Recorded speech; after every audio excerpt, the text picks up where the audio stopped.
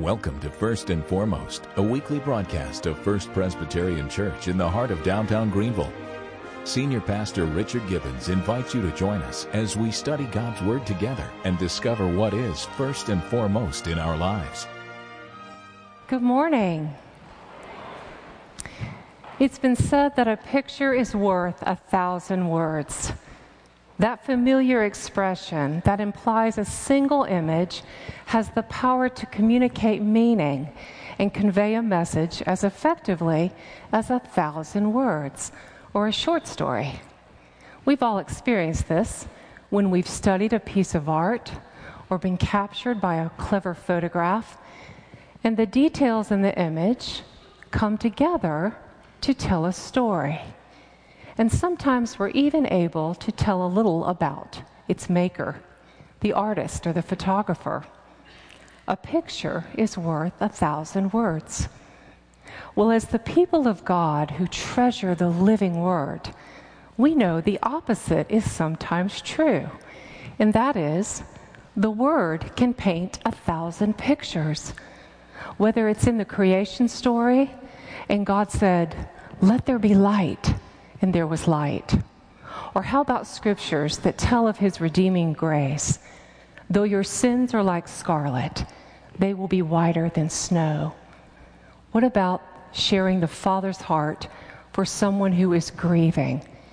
He says, "I will bestow on them a crown of beauty instead of ashes."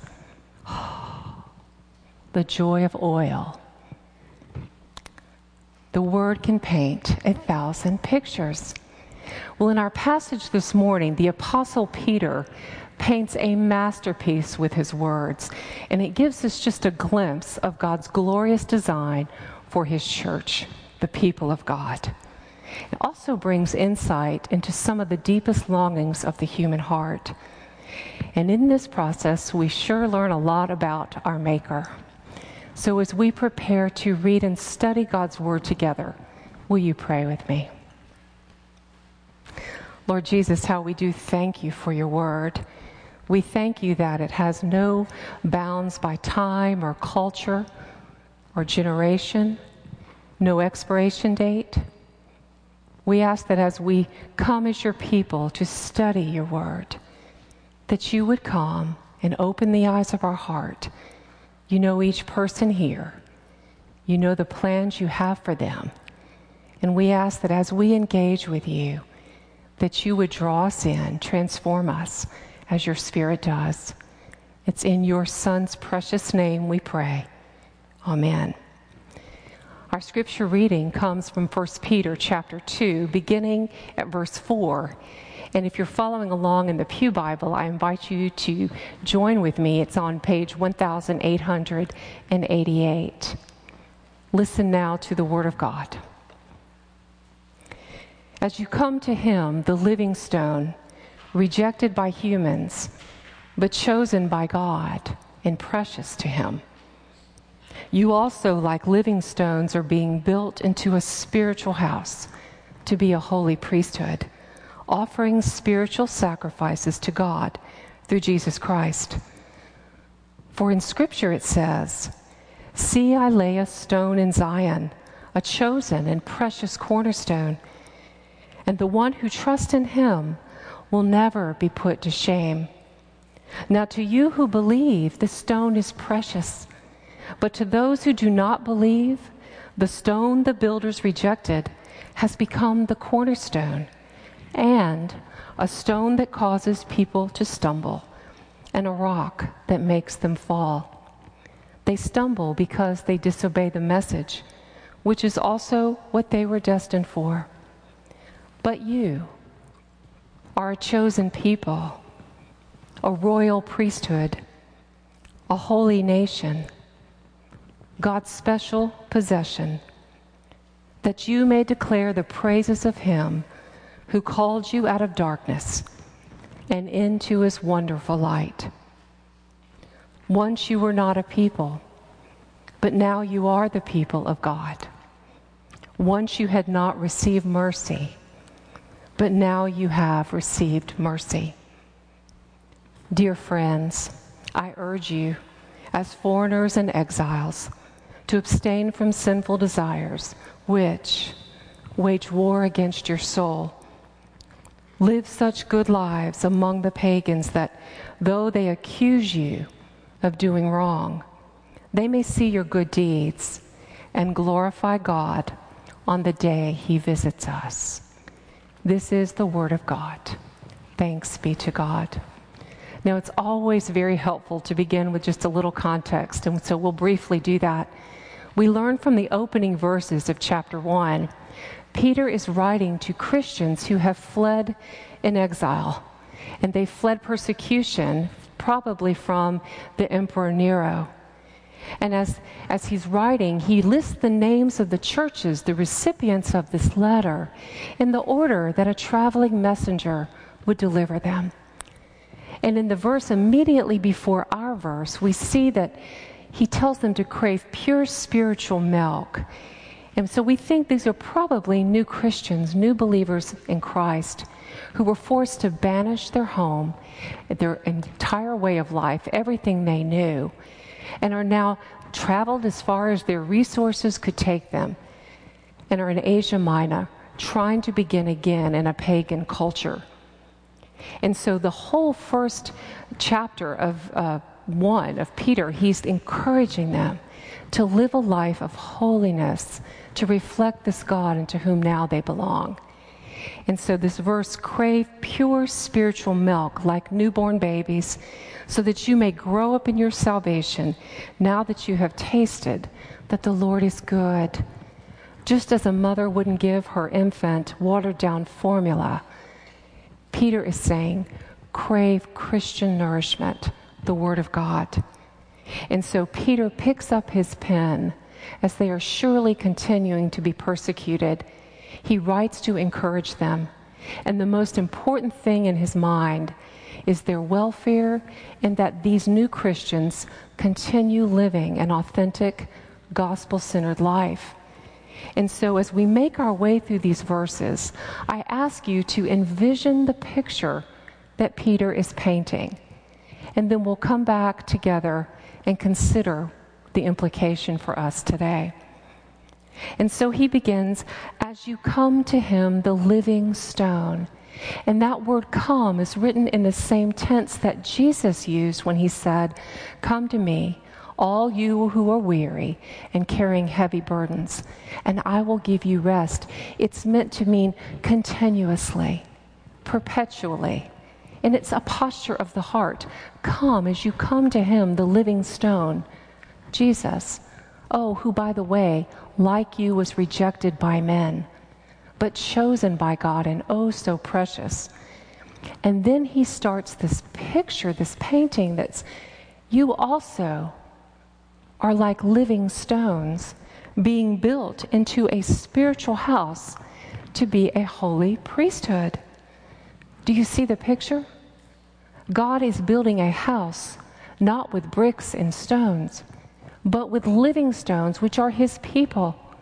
And he says, as you come to him, the living stone, you become alive. You're being used to build a house. I'm building a house not for you, but with you, and for a very special purpose. This understanding of spiritual house. Remember, he's writing to people who have physically been forced to leave their homes and their way of life. They're homeless. And so this understanding of you may be physically homeless, in Christ you are not spiritually homeless. It is here, the next thing, that Peter then cements his teaching further by recalling a verse from Exodus 19. This understanding of holy priesthood is just phenomenal. It's a seminal moment in the life of Israel where Moses has led the people out of Egypt in slavery. And God says, draw your people together, and this is what you are to tell them. You yourselves have seen what I did to Egypt and how I carried you on eagle's wings and brought you to myself. Now, if you obey me fully and keep my covenant, Then out of all nations you will be my treasured possession. Although the whole earth is mine, you will be for me a kingdom of priests and a holy nation. The seminal moment where God is calling his people to himself, and it's never been unusual for him to choose a people where he himself desires to dwell. Now, this was part of Peter's heritage, growing up as a Hebrew fisherman, but he's writing to the Gentile church. This may not have been part of their heritage, and he's saying, in Christ, the living stone, these words are now your words. This is now your identity. Holy priesthood. I have plans for you. I'm building a house, and I have plans for you. And then he breaks into this passage from Isaiah, another Old Testament scripture. And it says, see, I lay a stone in Zion, a precious and chosen cornerstone. And the one who trusts in him will never be put to shame. This was thought to be a very well-loved passage for the people of Israel. And it was probably a hymn in the early church. And so much like we might break out into, oh, come, let us adore him, the early church would have sung, see, I lay a stone in Zion, a precious and chosen cornerstone. And it's no mistake Peter plants this prophecy in the middle of his teaching to these exiles. And as I shared with our children this morning at the 8:30 service, this imagery, this painting, draws on an understanding that in the ancient quarries of stonemasons, they would carefully select the cornerstone, the building that would hold, the block that would hold everything together. And if there was any flaw in the cornerstone, the building would be in jeopardy. The structure would be in jeopardy. And so builders would look through a pile of stones and reject the ones that could not be worthy of his job. And Jesus says, the leaders may have rejected Jesus as the long-awaited Messiah, but he is chosen and precious to me. In fact, your relationship to him means he is precious to you as well. He is of the utmost importance. And he warns them, by disobeying the word, which is the living God, you will certainly stumble and fall. So there's this relationship with obeying the word and Jesus being precious to you, the living stone, and disobeying the word and surely falling and stumbling. We said with our children this morning, the wise man builds his house upon the rock. The foolish man builds his house upon the sand. So right here in Peter's teaching of the cornerstone, what he's saying is the gospel. When God puts his spirit in you and regenerates you through spiritual rebirth, he becomes your cornerstone and precious to you and is of utmost importance. And everything in life takes on a whole new purpose. It's easy for us to talk theoretically about Jesus being our cornerstone. But I ask you this morning, is Jesus your cornerstone? Is he at the center of your life? Every thought, every deed, every offense? Close your eyes and hear this of Jesus. Picture his extravagant love, his truth, his power, his selflessness and sacrifice, his forgiveness, his compassion, the reconciliation with God through him. Do you experience that? Is that precious to you? Is it the most precious to you? It's no mistake that as Peter is writing to encourage these people in their faith, they are not spiritually homeless because Jesus is the fail-safe cornerstone in our life. And as you come to him, the living stone, you too become a living stone where I myself will dwell. I will be your God, and you will be my people. As we living stones come to the living stone, we share in his covenant identity. That reference to the holy priesthood and that elaborate system of sacrifices where a holy God wanted to dwell with his people, but could not dwell with sin. And so he made this priesthood for us. Through Christ, we become able to enter in complete confidence, no longer needing that system of sacrifices. But in response, we praise Jesus for being the cornerstone. Now, all of this leads us to verse 9, where he now speaks in to our new identity. He's building a spiritual house to be a holy priesthood. And now he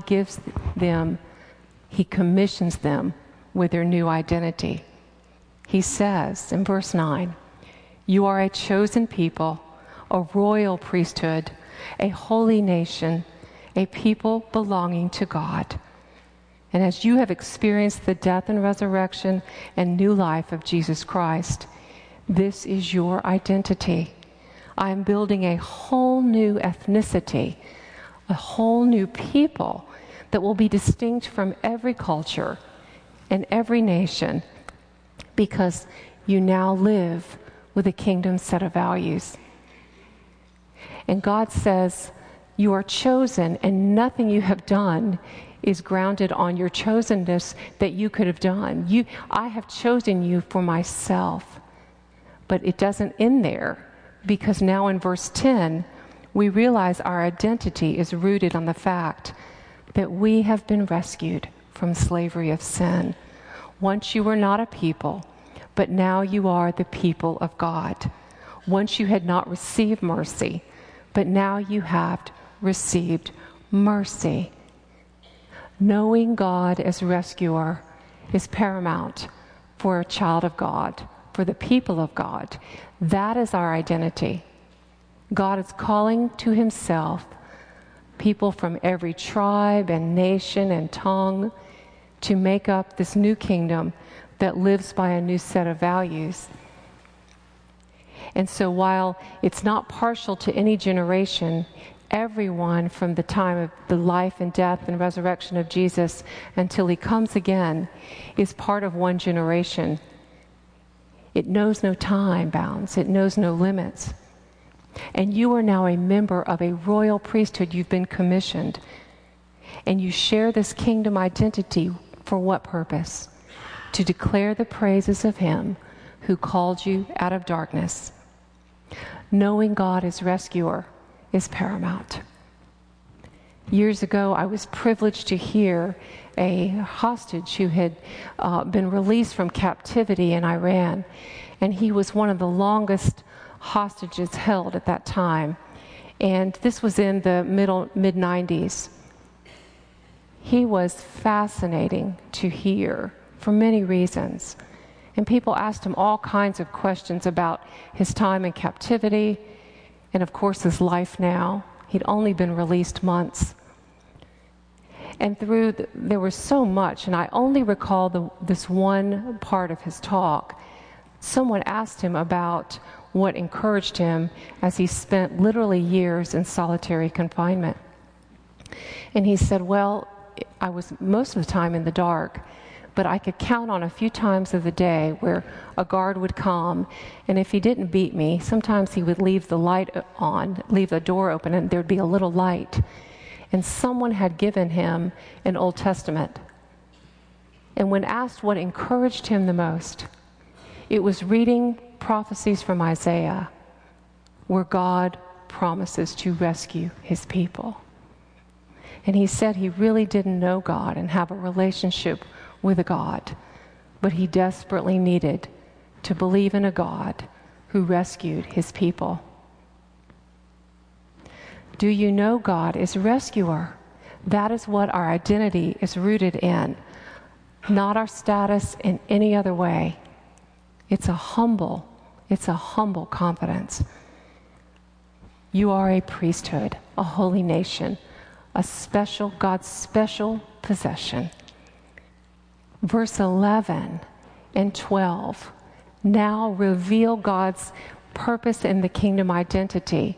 Now that we have this new status of being the people of God who are chosen and made into a royal priesthood, he says, you are no longer foreigners and aliens. And so now we are to declare his praises and live such good lives so that even though the pagans accuse you of doing wrong, they will know you by your good deeds and glorify God on the day he visits us.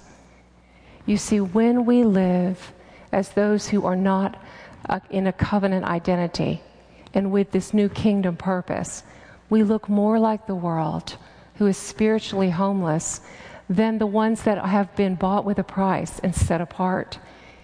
And so these foreigners and aliens, exiles, are now encouraged to live their life being part of a spiritual house where God himself will dwell.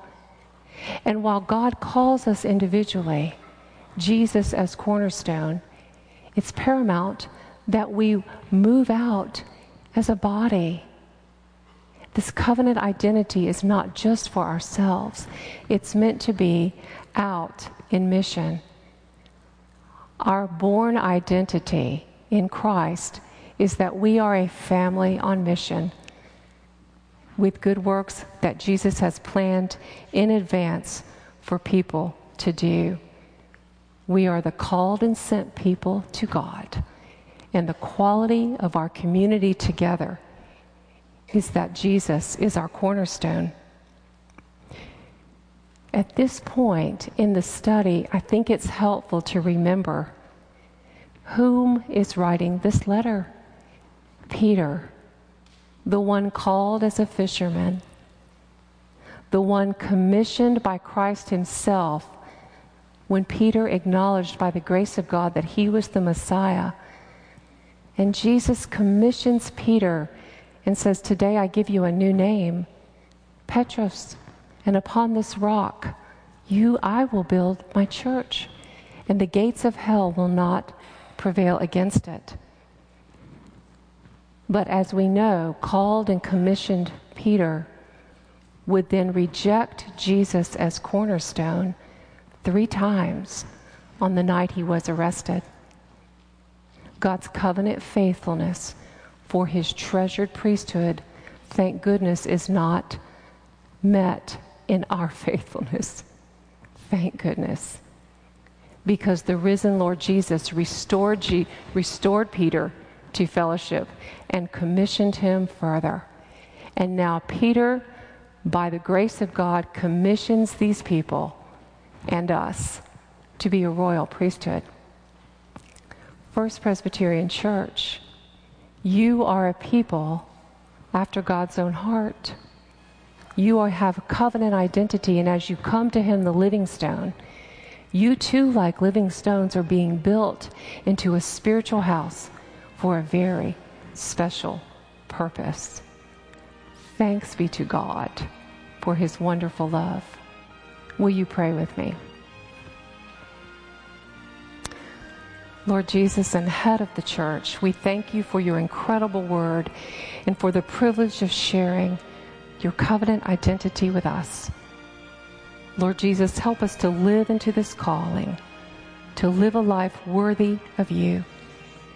And we pray that we may, in praising you, declare your excellencies and walk into the dark corners of the world with humble confidence. Knit us together as living stones, for we know that while there is trouble in this world, you are greater and have overcome the world. It's in your precious and unfailing cornerstone name we pray. Amen.